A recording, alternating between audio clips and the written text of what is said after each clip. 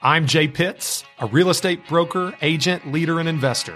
For the last decade, I've navigated the craziest of real estate markets this country has ever seen, selling over 2,000 homes, moving in and out of markets, always ahead of the curve. And now I'm bringing that perspective to you. This is your resource, and Real Talk About Real Estate starts right now.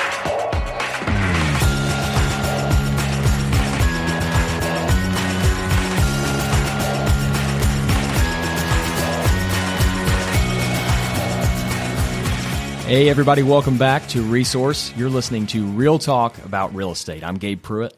And I'm Jay Pitts. And Jay, good morning. Good morning.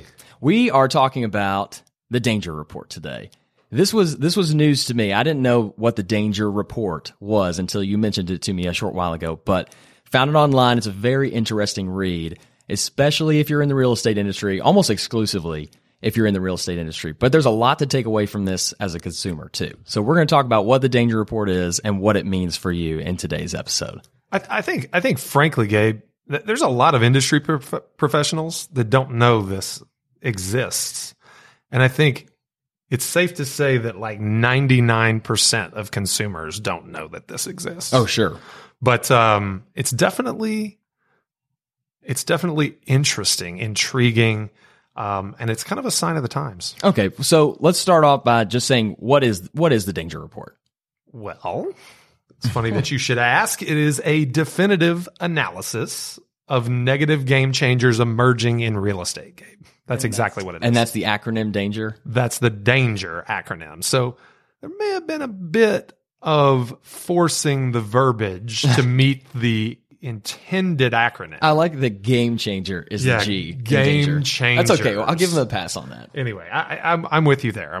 But no, that's what it is. In short, Stefan Swanepoel and his company, commissioned by the National Association of Realtors, released the Danger Report in 2015. So this isn't new either. This has been around for a while. No. About midway through 2015 is when this released, to a bevy of criticism.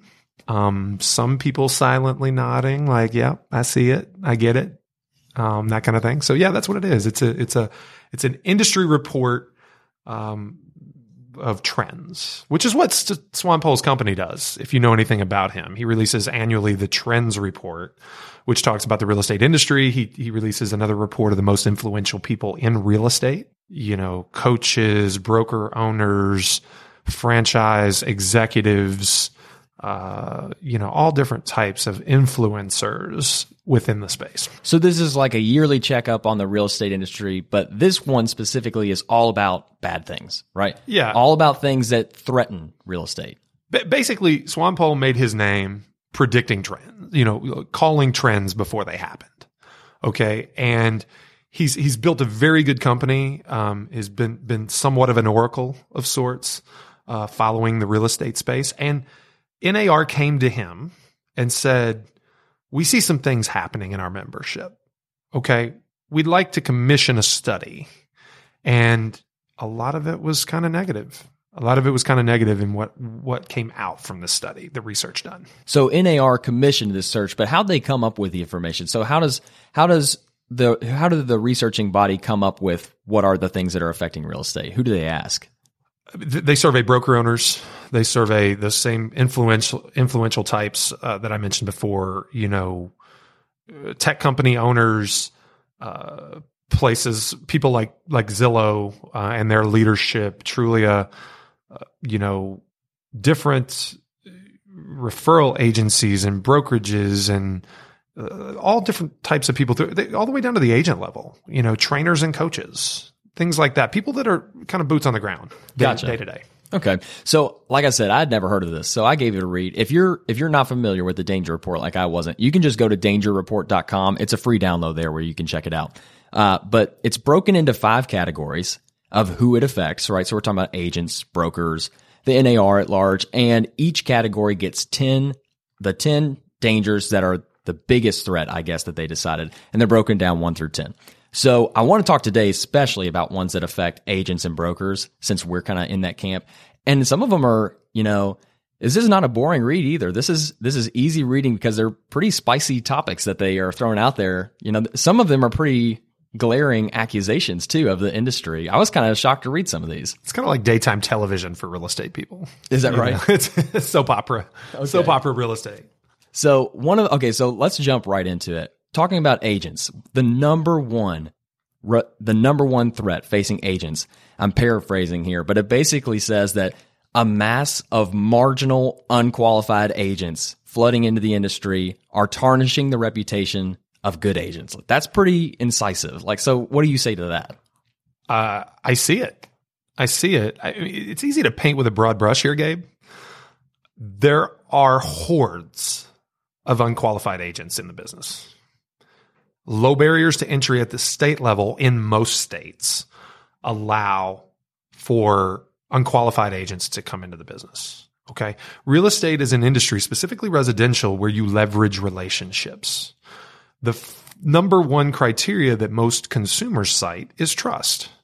You know, when selecting a professional to represent them, it's not industry knowledge. It's not experience, although those things come to the top of the list, but they get exceeded by trust level. So who do you trust? You trust people you know. You trust people that you have a pre-built relationship with. And therefore, low barriers to entry make real estate an enticing second gig, side hustle, whatever you want to call it, for people that just aren't all that qualified, frankly. So the bottom of the market is really wide as far as agents go. There's thousands, hundreds of thousands of agents out there that operate below what we would call a productive agent environment. Like part-time agents. Part-time agents. And there's nothing wrong with part-time agents if you're qualified. You have to, like anything else, you got to take pride in your craft. But there are agents that we encounter on a daily basis that, you know, we end up doing their job for them, right? We end up doing their job for them. And you wonder, like, how do they leave their clients operating in the space with such little guidance? And that's something, I mean, it's true. Like you said, we see it all the time. Everybody has had experience with agents that are not as experienced as they are. But I've always had this idea that, you know, unexperienced agents aren't a bad thing. It makes the good agents look better. But this report seems to say that all these bad agents are pulling everyone down. Which way is it? It's not inexperience, Gabe. I take issue with inexperience as a younger real estate professional myself, having been once a very young real estate professional.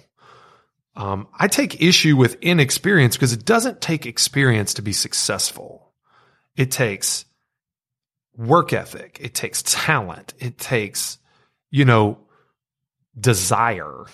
Okay. And not to make it like kind of all subjective and fuzzy around the edges here, but like there are tons of great, fantastic, credible, pick whatever superlative you want to pick, relatively inexperienced agents that are all of those things.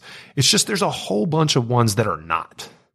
And that's a problem. It's a real problem. And what the Danger Report goes on to say is that those agents hurt the credibility of those that are very qualified. Okay? The ones that are formidable, the ones that represent their clients, you know, with a high degree of integrity and capability. And like you said, I mean, is this mainly because the barrier to entry in real estate is so low? I mean, it's not necessarily about inexperience, but people that necessarily aren't geared to be super successful are able to get in on the ground floor. You know, we know that, you know, I don't know the percentage. I know we don't quote percentages a lot, but so many new agents that are out of the business in their first 3 years. I mean, that's not all due to inexperience. Some people just aren't as equipped as others, I guess. 97% failure rate in 5 years, according to National Association of Realtors. Gotcha. Okay. 97% failure rate. So three out of your real estate class of 100 will not be in the business in half a decade. Now, that's not just because of, you know, not being equipped. The report goes on to talk about other threats that those agents face. Absolutely. One of those is teams. Agent teams, like we're an agent team within brokerages, and it says that it threatens the survival of independent agents and brokerages. Is that true? It absolutely does.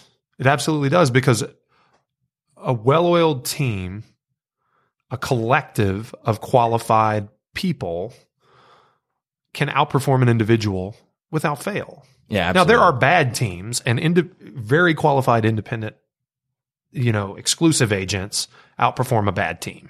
Well, let me read you what this says verbatim. So I'm reading it from the Danger Report's kind of synopsis of these. It says teams cannibalize brokerage companies by siphoning off their profits, leaving them exposed to all the risks. Like that's really, loaded language that they're using, siphoning off their profits and cannibalize brokerages. It's a little dramatic. The whole thing has a little bit of drama, but yeah, there's a ton of drama. Swamppole's trying to sell books. Look, it's a free PDF download, yeah. but you can pay him $119 for a hard copy if you want. Sure. I mean, I'm sure he would prefer that you do that. Here's the thing, Gabe. It's not 100% true. We don't speak in absolutes. I think I said that last week. We don't speak in absolutes, but I don't ignore trends either. Big teams can threaten the profitability of the brokerage model, which is why you're seeing the advent of the team brokerage. Okay. In essence, a brokerage made up solely of one team, which make it a little confusing to our consumer listeners. But in essence, a team leader is a broker within a brokerage. Now, they may not have the state title and the responsibility to the regulatory agency, but they act as a leader. They act as a confidant. They act as the qualified professional at the top of the food chain. And what ends up happening is when they control a large segment of a, air quotes, brokerage's revenue, then they have the ability to negotiate better deals and better deals and better deals with that broker because that broker can't afford to lose them. So, have you ever heard the term become a broker to become broker? No. You ever heard that? That's funny. Okay. Well, that's one of those adages that you hear in the industry. A lot of people would say that the best money is made being a highly productive salesperson in the residential real estate space.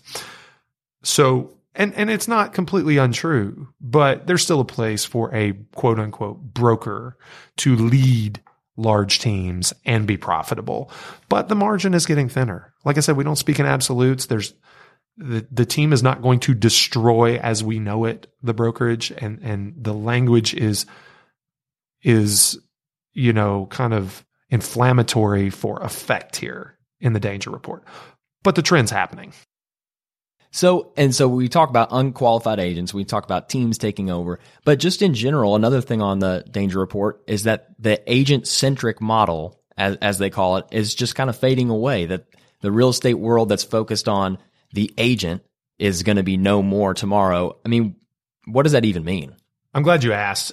We talked about leverage being a central theme to this podcast.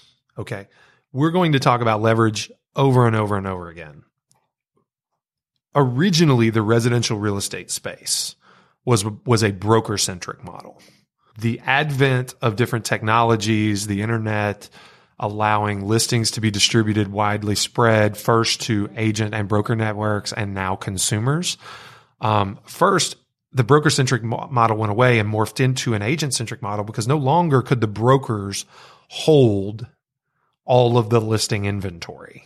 About the only place that you can find a more broker-centric model and even a more agent-centric model now would be in like New York City, like Manhattan specifically, because of the lack of a centralized MLS system where, essentially 4 large brokerages have been able to hold so much inventory within their own ranks and cooperation between them that it's almost very, very difficult to exist as a highly productive agent if you're not a member of one of those 4 brokerages. Gotcha. Okay. So, but that model has long since gone by the wayside in the rest of the United States. Yeah. I mean, not every market is New York City. So. No. Well, and Manhattan is an island with a very finite and small amount of real estate that's worth a whole lot of money. And it's been able to remain captive for longer. And it is more of an agent-centric model where the agent moves the needle probably more than the brokerages do, but the brokerages still have a lot of control. And the consumer is yet to be able to catch up. I mean, the point is, it's so exclusive, you have to pay crazy amounts of money. Here's the thing. The rest of America has been an agent-centric model for a long time. And that is based on the premise of leverage, because the broker who used to hold the keys to the castle has had to employ agents for leverage. And those agents consistently chipped away at the earning potential of the broker, quote unquote, air quotes, air quotes, until companies like RE/MAX came along, and Dave Liniger said, I upped mine, now up yours. Let's let that sink in for a minute. No, he was talking about his commission splits, right? Because the broker-centric model was 50-50 and there was nothing else until Liniger introduced 100% concept, right? And it's just keep going. The advent it's continued to roll along. Now the agent no longer matters so much as the consumer matters because of the availability of information. It sounds like all of this really just boils down to the world of real estate is changing. I mean, like, big surprise, over 20 years it's changed. The industry used to have all of the information, and you had, as a consumer, to talk to a professional that was in the know. No longer. To perfect your purchase. And then the internet happened. Right? And then the internet happened. And at the time, like the sands of the hourglass, right, started slipping away, and the agents lost control of the information. It goes back to our episode about Zillow. That's what all these agents and brokers are up in arms about. They don't like Zillow because Zillow distributes the information that they'd like to remain having a stranglehold over. Everything you're saying is exactly where I'm going when we get back from the break. Data, technology, the internet, how it affects personnel, how it affects brokerages. We're going to talk about all of that when we come back. Let's take a quick break.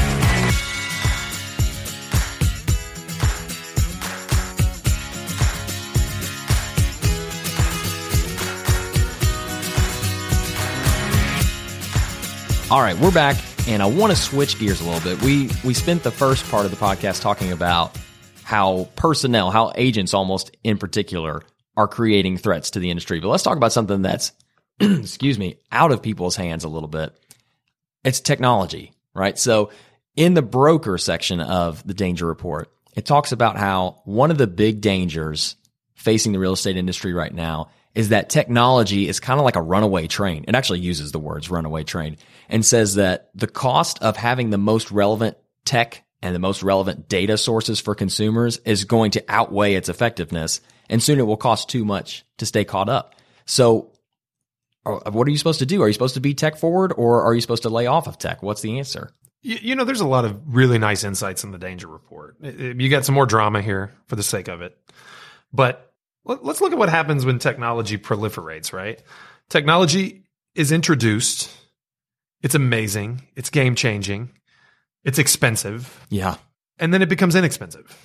And it becomes normal. And it becomes commonplace. And what we understand is that to technology companies, widespread adoption and low cost is the most profitable way to enter the space, any business, any technology in any industry, right? Like, you know, the first flat screen TV was $85,000, and now you can pick one up. No, I don't know. I'm making that up. Okay. But now it's there's 100 of them on the wall at Walmart for $299. To your point, I remember my dad telling me stories about buying his first VCR, and it was $450. Yeah, you can get it at a yard sale for 50 cents now. That fax machine that my dad was talking about that was so exciting was probably like $1,000 or something. Wow. No, I don't know, man. Here's the thing. I don't think technology is going to become too expensive, but it may be somewhat of a runaway train because it's not going to stop. It's going to continue to revolutionize our industry. And it doesn't just talk about being able to keep up with paying for tech. It also says that once you get too many data sources out there that are easy for consumers to access on their phone, there's going to be conflicting information, and it's going to get to the point where they're not looking for, you know, an agent to call on. They, you know, all the information is at their fingertips, and a big challenge will be that not all of it will be accurate. So again, that's where I differ. I think that's exactly where the agent sweet spot has become. It's how to cut through the noise for the consumer. It makes me think of the Zestimate. It's absolutely the Zestimate. It's the perfect example. Okay. The consumer needs a way to verify. If you look at now, percentages are trending upwards, and consumers' reliance on internet data it's going up, and people are continually attributing more legitimacy to that information, but they still want a trusted resource to validate. That's why, like, social proof is really, you know, you book an Airbnb and you read like 25 reviews. Like, the pictures may look great, but you know, the pictures can be a little bit misleading, right? So you read all the reviews, and if somebody says it's a dump, you don't book it. So the agent plays the role, instead of the information courier like they used to, they become the protector against the bad decision. And all consumers still feel the weight of a real estate purchase. You know, they still have the romance associated with a real estate purchase. This is where I'm going to bring my children home from the hospital to. This is where, you know, we're going to throw the graduation party. You know, this is where I'm going to watch my daughter walk out the front door on her first date. So the human element always has a place. The human element has and will always have a place in the consumer's decision. And the agent is now the keeper of that experience. We know people pay for experiences. True. People pay for experiences. And so that's what the agent has become. That's what the agent will continue to be. And there will continue to be a disparity between the agents that can provide it and the ones who can't. And those who have the resources, Gabe, they'll succeed at a higher level. Okay? And I think what you'll find is goes on in the danger report to say that commissions will be concentrated in fewer and fewer hands. True. Yeah. So, and that's no different than the team proliferation. And that's probably why the barriers to entry will incline. You think they will? And they should. I agree they should, but do you think they will soon? So let's talk about barriers to entry. It's not that hard to spend 90 hours in a classroom and pass a test and pay a few $100 in fees to become a quote unquote real estate agent. I would almost argue that you're not really in the business until you last 1 year. And you know how many agents, the ones that are mentioned and referenced in this danger report, they're gone in 12 months, man. We know that 97 out of 100 are gone in 5 years. So lasting becomes a barrier to entry. Success is that much more difficult. While it's still to get ink on your license to be dry is easy, and that's getting harder too. PLE and post licensing education that's coming out in most states. The barriers to entry, true barriers to entry, are getting harder, but making a successful career of it is getting very hard. So there's the question: make a successful career of it. If the drop off rate is so high, what are the 3% doing that the 97% aren't doing to withstand all of these dangers that we read about in the danger report? It's pretty simple, Gabe. They are finding ways to engage the consumer where the consumer is. They are taking their fair share of the business that has been neglected by agents previously. I guess I should say their unfair share, right? So they're getting their unfair share of the business that's been neglected, the relationships that have been neglected by agents that just assume that their clients would always come back to them. They're employing innovative marketing techniques. They're doing what is necessary to gain an audience with the consumer, and they're making the most of it. Now, I'm not saying they don't have to thread the needle, right? Like, this is not an easy thing to do. You come in here, you're 26, you decided you're going to be self-employed, you got an entrepreneurial spirit, you don't even mind working really hard. But everybody wakes up in the morning and doesn't think about real estate. And even if they do, they don't associate you with real estate. That's a challenge for every new agent. Every new agent, right? So these people are finding creative and nuanced ways and niche ways to penetrate that veil. Well, you said meet the consumer where they are. Where are they? Zillow. I was going to say online. So social media. Close. Well, yeah. I mean, varying statistics from 97 to 99%, I've heard that consumers start their search online, but we also know that there's a long incubation time of people that are quote unquote interested from like a voyeuristic standpoint on real estate before they actually become ready to act.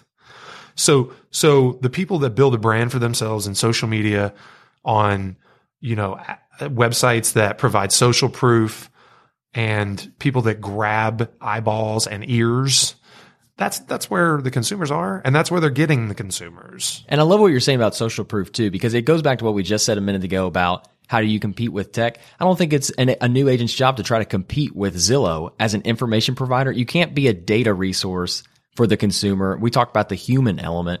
You get in front of the consumer, you can't just be another Zillow or spit facts. I think you have to be able to appeal to people's emotions, because buying a house is an emotional decision. We talk about it all the time. You have to have EQ, not just IQ. Right.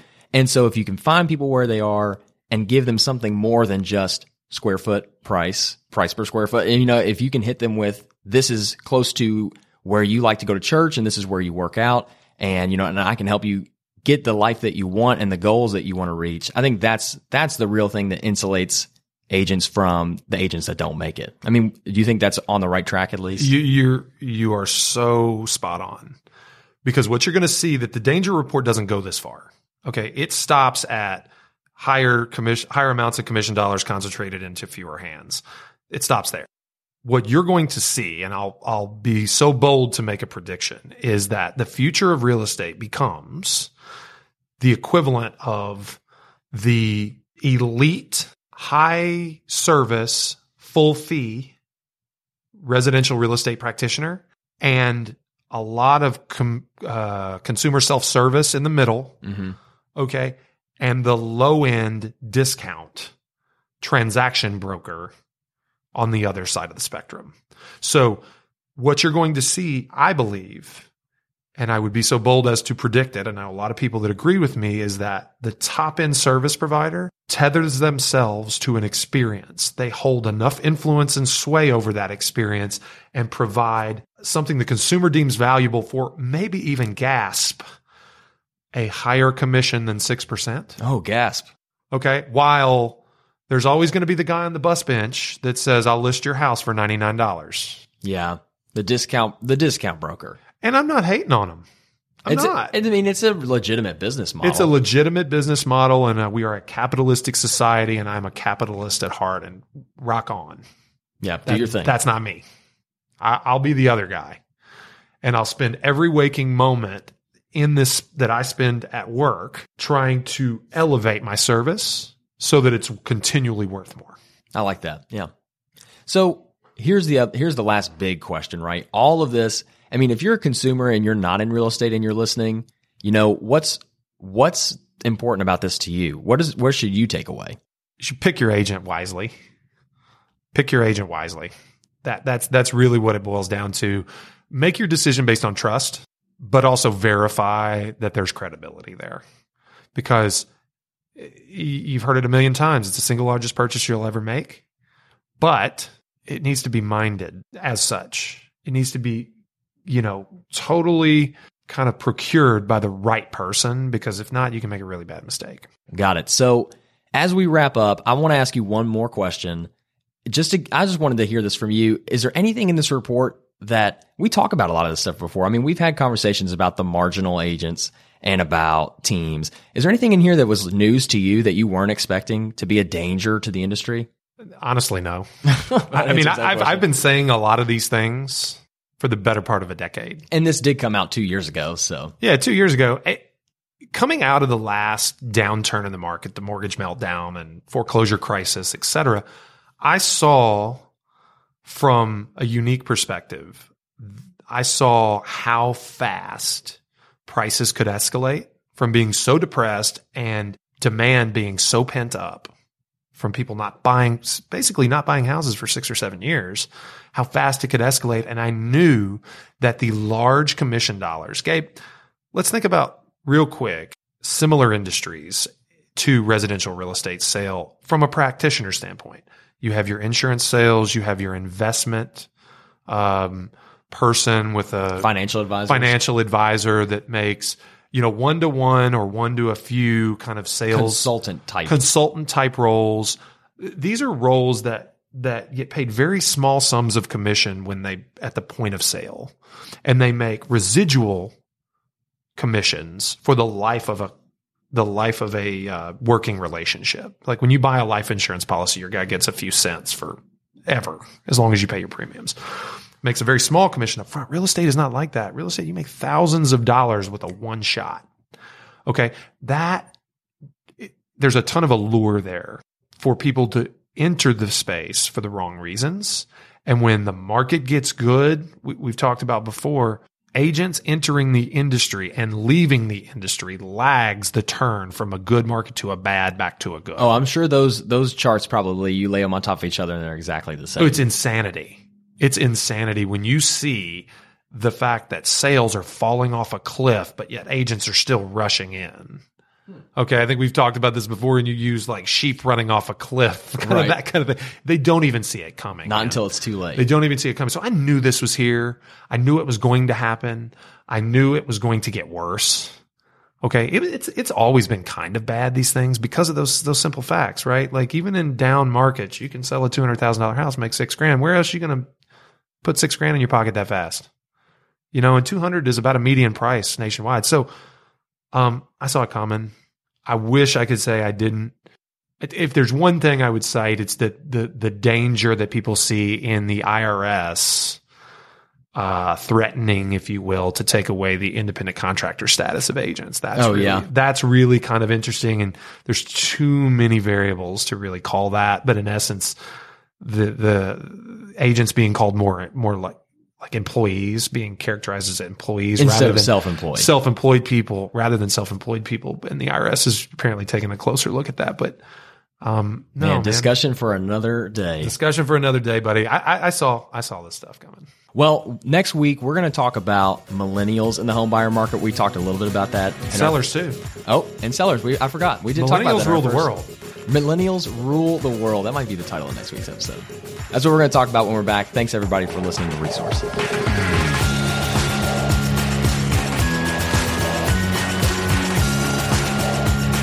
Hey everyone, thanks again for listening to Resource. If you find this info valuable, we'd love to hear from you. Make sure to leave us a rating and review on Apple Podcasts or wherever you get your new episodes. It helps new listeners find us, and we want to hear your feedback and ideas for future topics. Remember, rate, review, subscribe, find us on social media, and make sure to tune in next time for more real talk about real estate. Thanks.